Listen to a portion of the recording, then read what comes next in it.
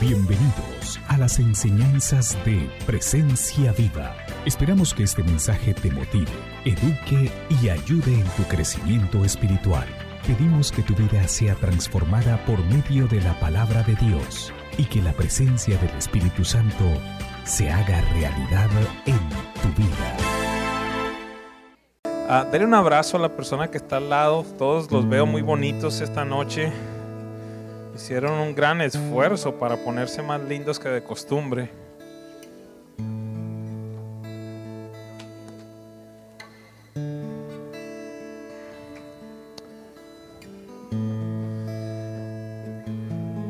¿Cuántos pueden declarar que Dios es bueno? Quisiera hacer esa pregunta de nuevo. ¿Cuántos pueden declarar que Dios es bueno? El simple hecho de que estés en este lugar deja saber que en algún instante Dios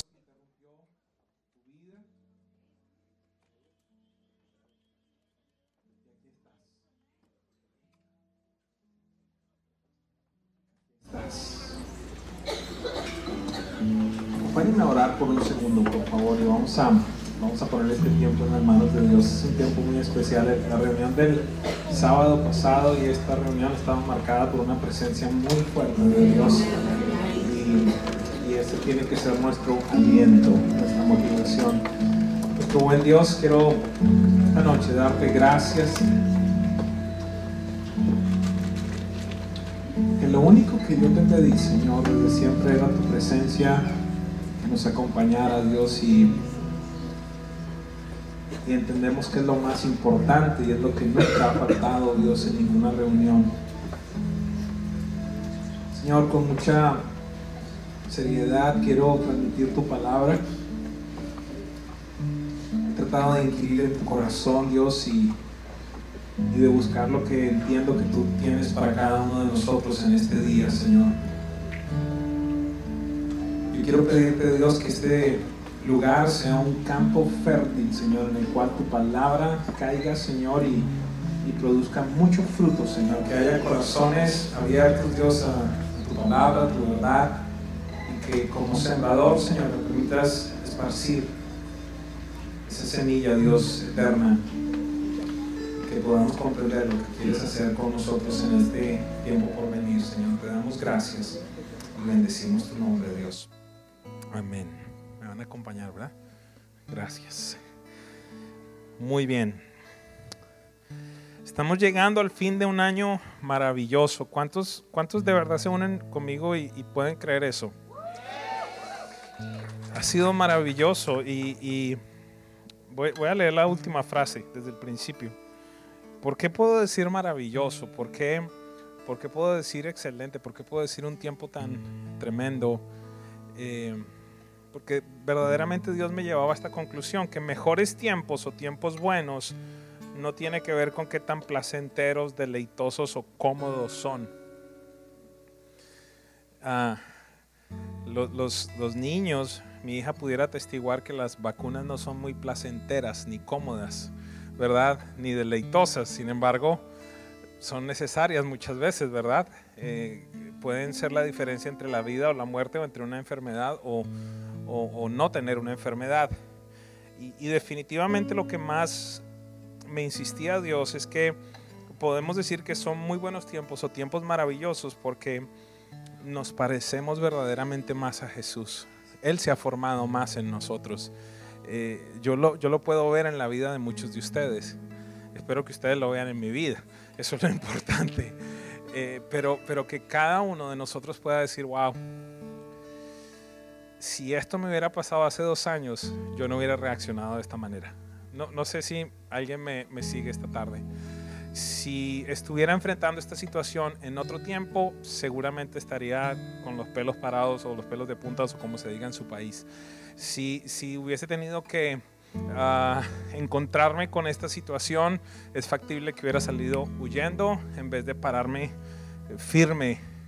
Algunos de nosotros podemos decir, nunca me imaginé haber enfrentado esto, pero ahora veo que de la mano de Dios lo pude atravesar. Y eso significa que Jesús se ha formado en ti, que Jesús está vivo dentro de ti. Ayer hablaba con una persona y le decía, y creo que es importante que esta noche lo comprendamos, le decía, mira, en la vida cristiana debemos entender que hay tres momentos que son diferentes respecto al tema de la salvación. Voy a tratar de explicarlo de una manera sencilla. En el instante y en el momento en el que tú recibes a Jesucristo como tu Señor y como tu Salvador de una manera real, de una manera sincera, que únicamente lo sabes tú y lo sabe Dios, ¿verdad? Porque yo te puedo ver llorar, pero no sé si esas lágrimas verdaderamente son de sinceridad o simplemente estás conmovido. Solamente Dios sabe si ese instante en el que tú tomaste una decisión y tú dijiste, yo quiero que Jesucristo sea mi Señor y mi Salvador, solamente Dios sabe y tú sabes si esa es una decisión verdadera. Pero en el instante en el que tú tomas esa decisión, verdaderamente, hay algo impresionante que sucede. Pasas de muerte a vida en el espíritu. Tu espíritu es eterno a partir de ese momento. Hay salvación del espíritu. Y desde allí empieza un proceso que en teoría la gran mayoría de nosotros está viviendo, todos estamos viviendo. Y es el proceso de salvación del alma. ¿Qué significa eso? Es la construcción, es la edificación del carácter de Cristo en ti. Pudiera decirlo de otra manera, es la formación del fruto del Espíritu dentro de ti. ¿Qué quiere decir eso? Que entonces, en teoría, con el transcurrir del tiempo, con el transcurrir de la lectura de la palabra, con el transcurrir de la oración, del ayuno, del discipulado, del venir a la iglesia, entonces se empiezan a manifestar en ti cosas que anteriormente no se manifestaban, que la Biblia las describe por lo menos con 9 características especiales: amor, gozo, paz, paciencia, benignidad, bondad, fe, mansedumbre y templanza. ¿Y cuántos saben que no existe tal cosa como que en determinado momento un pastor venga y diga, en el nombre de Jesús recibe en este momento templanza? Ojalá fuera así, ¿verdad? Recibe bondad en el nombre de Jesús. Ojalá fuera así. Eso no, diga conmigo, eso no se recibe así. Ojalá. Eso se forma, diga conmigo, eso se forma a través del tiempo. Y entonces ese es el proceso de santificación o de salvación del alma. Dice la Biblia que aquel que comenzó en nosotros la buena obra la va a perfeccionar, ¿verdad? Eso quiere decir que usted y yo estamos en el proceso de perfeccionamiento, estamos en el proceso de ser construidos, edificados. Y por esa razón, si usted está creciendo en Cristo, usted puede decir, este ha sido un año excelente, ya no soy tan mentiroso como el año pasado, ya no soy tan grosero como el año pasado, ya no miento como el año pasado, ya no robo como el año pasado, ahora diezmo, el año pasado no diezmaba. ¿Quién puede decir algo ahí? Por algún lado, ¿verdad? Es decir, hay más de Dios en ti si lo comparas frente al año anterior. Ese es el proceso, esa es la idea, ¿verdad? No pudiéramos decir, no, esto es instantáneo, no lo es. Y el último aspecto es el aspecto en el momento en el que recibamos nuestro cuerpo glorificado, donde ya entonces no nos enfermaremos, donde ya entonces este cuerpo no se va a continuar deteriorando.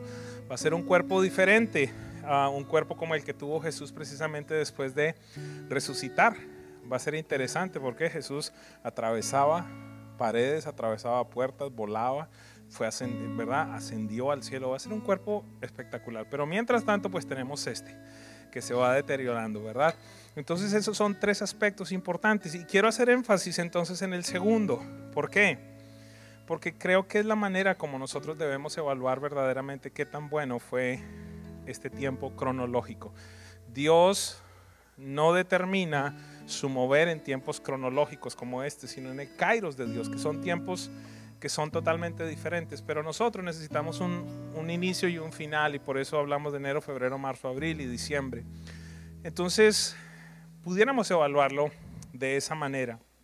Por eso puedo decir que ha sido un año maravilloso. Son tantos y tantos, literalmente decenas, quizás centenares, pudiera decir verdaderamente, los testimonios que tenemos de lo que Dios ha hecho en la vida de tantas personas, que solo podemos expresar o articular una palabra, y esa palabra es gracias. Gracias, Dios, ha sido bueno. Y sé que me acompañan algunas personas que han tenido pérdidas, algunas personas que han pasado por situaciones que no son sencillas, algunas personas que han tenido retos muy complejos. Eso no significa que el año no haya sido bueno, eso no significa que Dios no haya estado contigo, eso no significa que Dios no continúe contigo y que Dios no vaya a estar contigo. Y en este día quiero hacer mucho énfasis en eso,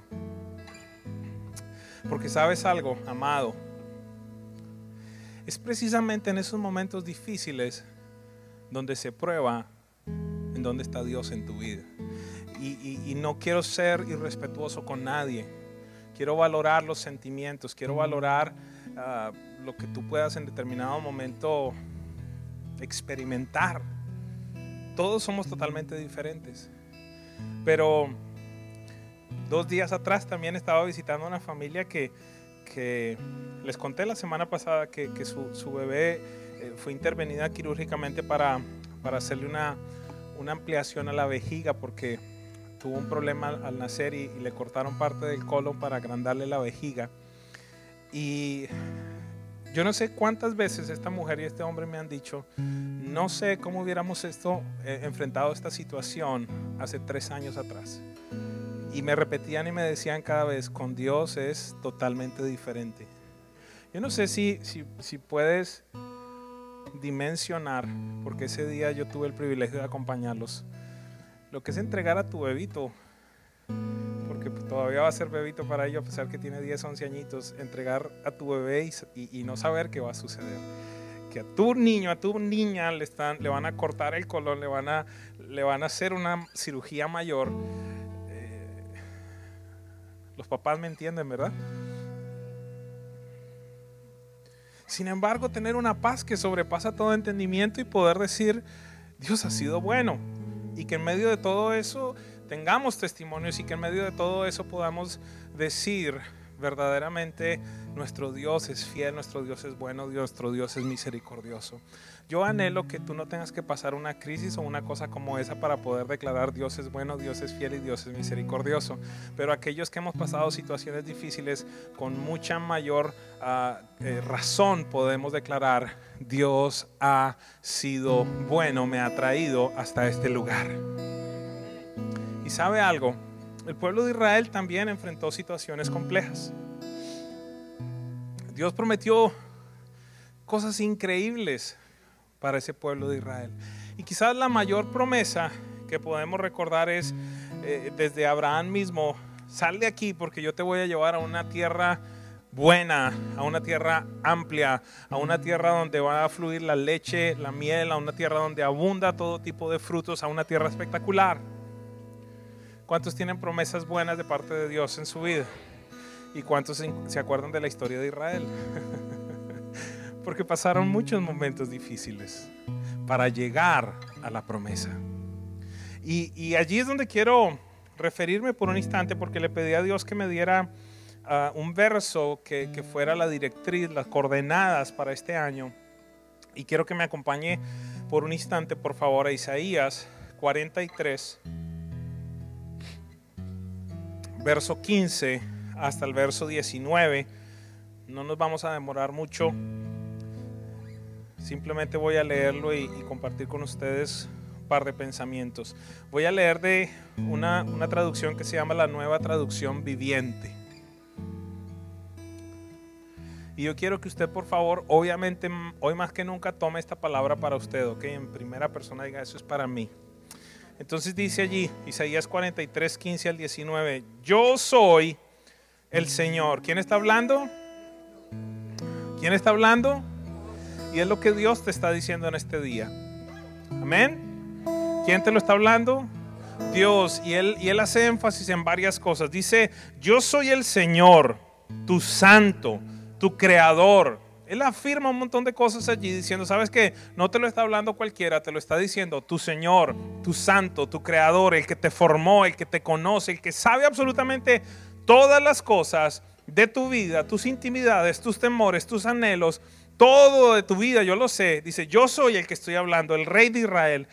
Y acá empieza a decir algo impresionante. Yo soy el Señor que abrió un camino a través de las aguas e hizo una senda seca a través del mar. no sé si todos pueden comprender este verso. Está hablando específicamente del instante en el que el pueblo de Israel sale de Egipto y entonces viene a enfrentarse a una situación tremenda. Y voy a hacer referencia para aquellos que no conocen la historia bíblica. ¿Cuál es la situación tremenda que enfrentan en determinado instante? Que ellos salen al desierto porque iban camino a una tierra prometida, pero por si acaso le digo a alguien, usted no sale de su lugar de esclavitud directamente a la tierra prometida, en la mitad de un desierto. Buenas noches. Entonces, salen del desierto y llega un momento tremendo. ¿Por qué? Porque están allí en el desierto y entonces llegan al frente del mar. A un lado desierto, al otro lado desierto, al frente del mar y detrás un ejército, mejor, el más poderoso ejército de la historia en ese instante, que los persigue. ¿Por qué razón? Porque dijeron, ¿sabes qué? Nos equivocamos. ¿Cómo vamos a dejar libres a esta gente si son los esclavos, son los que producen, son los que nos han generado la riqueza? Vamos a retomarlos. Y en ese instante a Dios no se le ocurre otra cosa sino decirle a Moisés, ¿sabes qué? Voy a hacer que el mar se abra y ustedes van a caminar en seco. Y entonces Dios en este instante, en un instante en el que el pueblo de Israel está atravesando cosas muy difíciles en su historia, Dios les hace referencia y les dice, miren, yo, el Santo, el Creador, el Rey de Israel, yo, el Señor, el que abrió el mar y el que hizo una senda seca, soy el que les voy a hablar. Creo que en esta noche Dios lo pudiera hablar para individualizarlo y decir, ¿sabes qué? Yo soy el Dios que peleó y que sacó adelante esa demanda que pensabas que ibas a perder, pero te saqué victorioso. Yo soy el Dios que te sacó de la cárcel.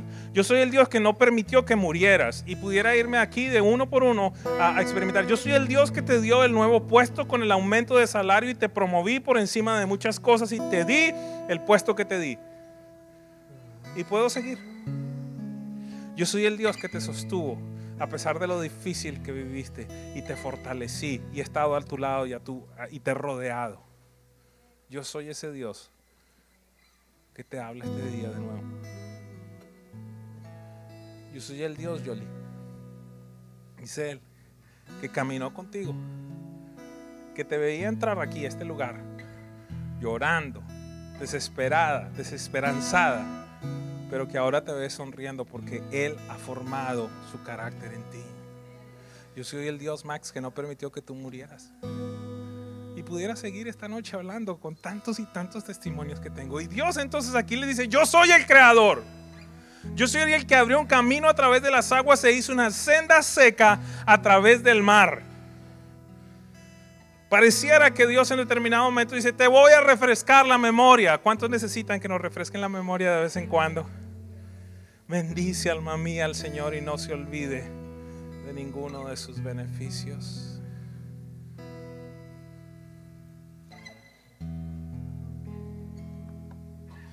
Por si fuera poco, entonces Él dice, yo soy el que abrió un camino a través de las aguas e hizo una senda seca a través del mar. Continúa Él diciendo lo que dice. Yo llamé al poderoso ejército de Egipto con todos sus carros de guerra y sus caballos. Los sumergí debajo de las olas y se ahogaron.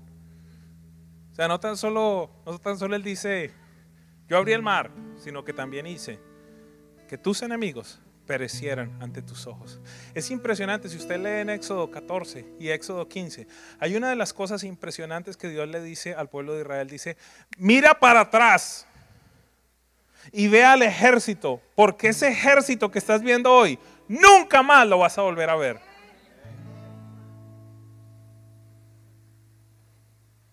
Y entonces aquí Él habla de esto y dice, los sumergí debajo de las olas y se ahogaron. Su vida se apagó como mecha humeante. Qué impresionante, ¿no le parece?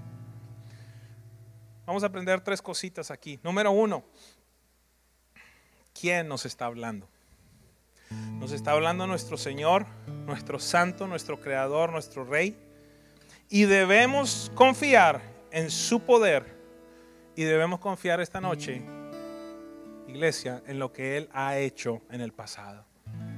Yo quiero pedirle a Dios que te recuerde lo que Él ha hecho en el pasado. Ve por un instante y recuerda lo que Dios ha hecho en el pasado. Por un instante, visita allí tu memoria. 3, 4, 5, 10 cosas, 20 cosas. Visítalas por un instante. Trate de recordar en este mismo instante la cosa más grande que Dios ha hecho por usted. ¿Alguien puede levantar la mano?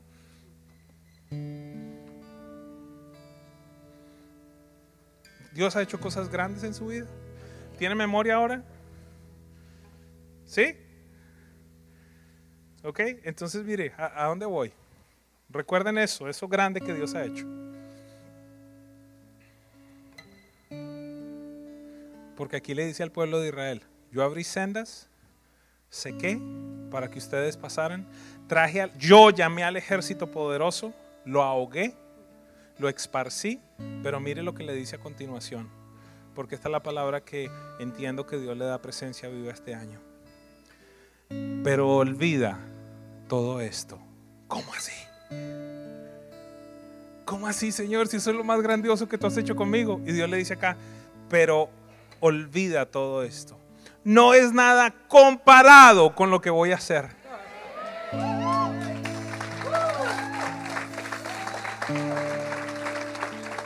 Ese es nuestro Dios.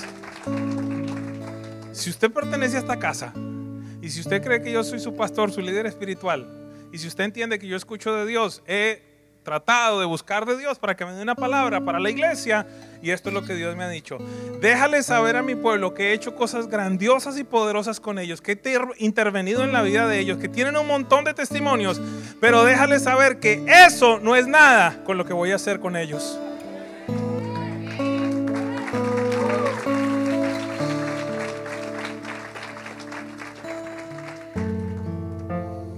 Impresionante. Porque yo mismo le decía: Señor, pero es que todo lo que hemos alcanzado y todo lo que hemos logrado y el tamaño que tenemos y lo que Dios ha hecho y los milagros y todas esas cosas, y Dios me decía: eso no es nada comparado con lo que voy a hacer. ¿Alguien puede creer eso en esta tarde? Ya nos vamos.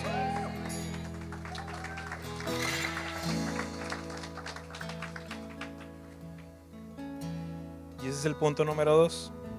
Lo que Dios hizo en el pasado con nosotros no es nada comparado con lo que desea hacer ahora. ¿Y sabe cuál es el punto 3? El punto 3 está a continuación, porque dice: pero olvida eso, no es nada comparado con lo que voy a hacer, pues estoy a punto de hacer algo nuevo. ¿Cuándo lo va a hacer? Está a punto de hacer algo nuevo, pero mira lo gracioso, Dios es gracioso. Dice: pues estoy a punto de hacer algo nuevo. Mira, ya he comenzado.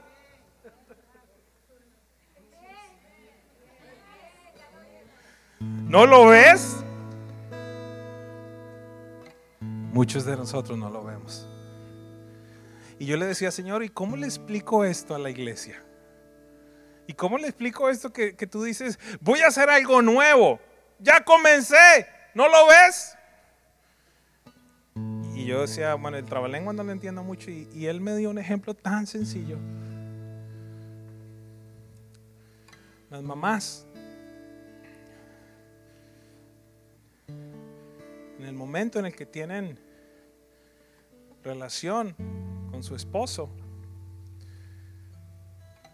y quedan embarazadas, no lo ven, pero ya comenzó. Ya lo hizo. Y hay algo que está por venir, pero ya comenzó. ¿Alguien me sigue? ¿Cuántos están embarazados de algo de Dios? Es lo que quiero pedirle a Dios esta noche. Que haya alguien embarazado de Dios, que tal vez tú no lo veas todo, pero digas: ¿sabes qué? Yo recibo eso que tú me estás diciendo, Señor. No lo veo claro, pero si tú dijiste que ya comenzó, ya comenzó. Y le dije: Padre, ¿me puedes dar otro ejemplo?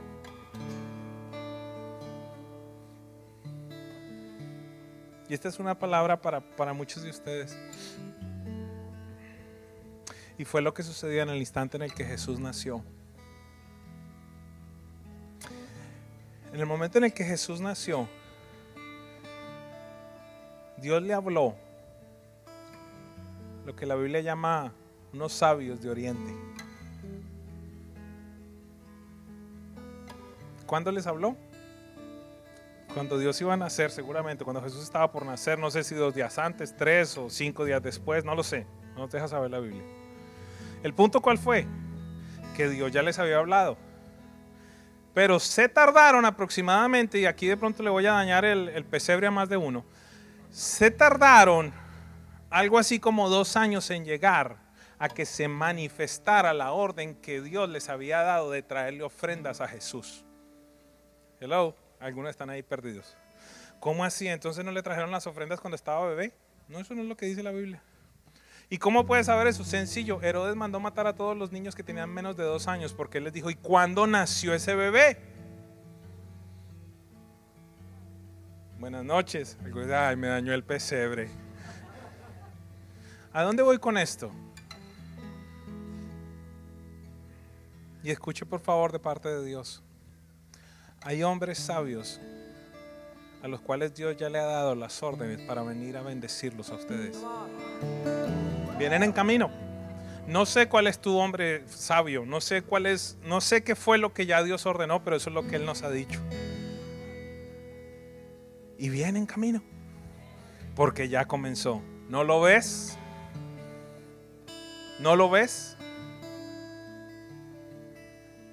Nati, hay una insatisfacción que has venido teniendo. Y Dios me dijo, háblale a mi hija y dile que este año yo la voy a satisfacer y la voy a saciar.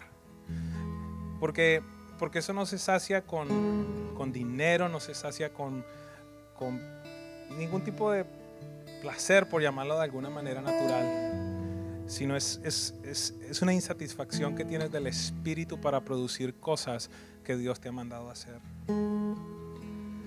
Y lo que Dios me hablaba es que en este año se va a acelerar muchas cosas en tu vida en esa área, porque hay muchas personas, y de manera especial, esto no es un invento ni gran descubrimiento, muchos niños que tienen que ser tocados por lo que Dios te ha mandado a hacer. Pero necesitas ser obediente.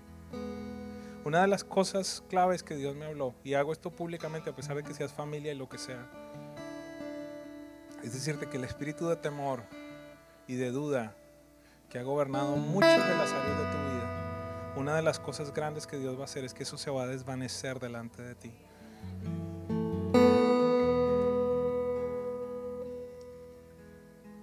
Ya empezó, ¿no lo ves?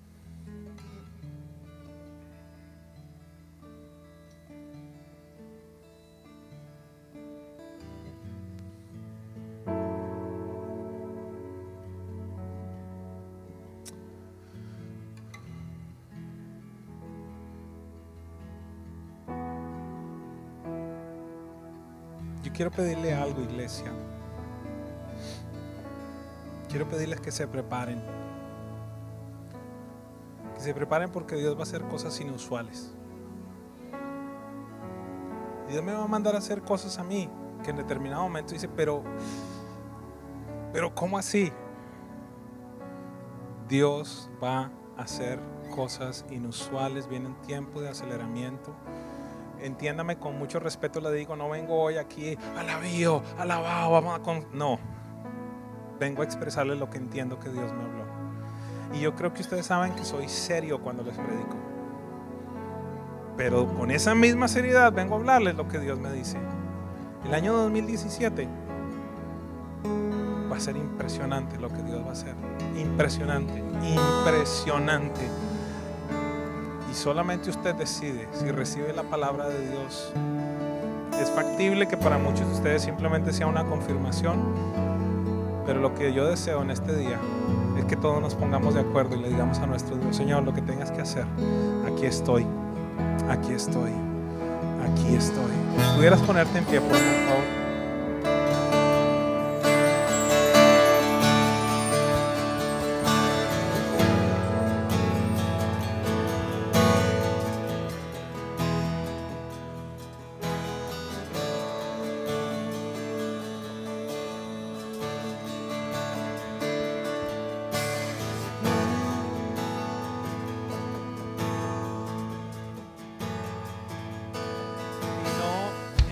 estar sola. No vas a estar sola. Dios va a empezar a traer personas que tienen la misma carga que tú. Y en un momento vas a ver un equipo conformado. Y van a haber viajes y van a haber un montón de situaciones. Porque viene un tiempo de aceleramiento. Hay un montón de niños que necesitan conocer que nuestro Dios es bueno, que nuestro Dios es fiel. Que el espíritu de orfandad se interrumpe cuando el Padre Celestial se aproxima. Aquí estamos, Dios.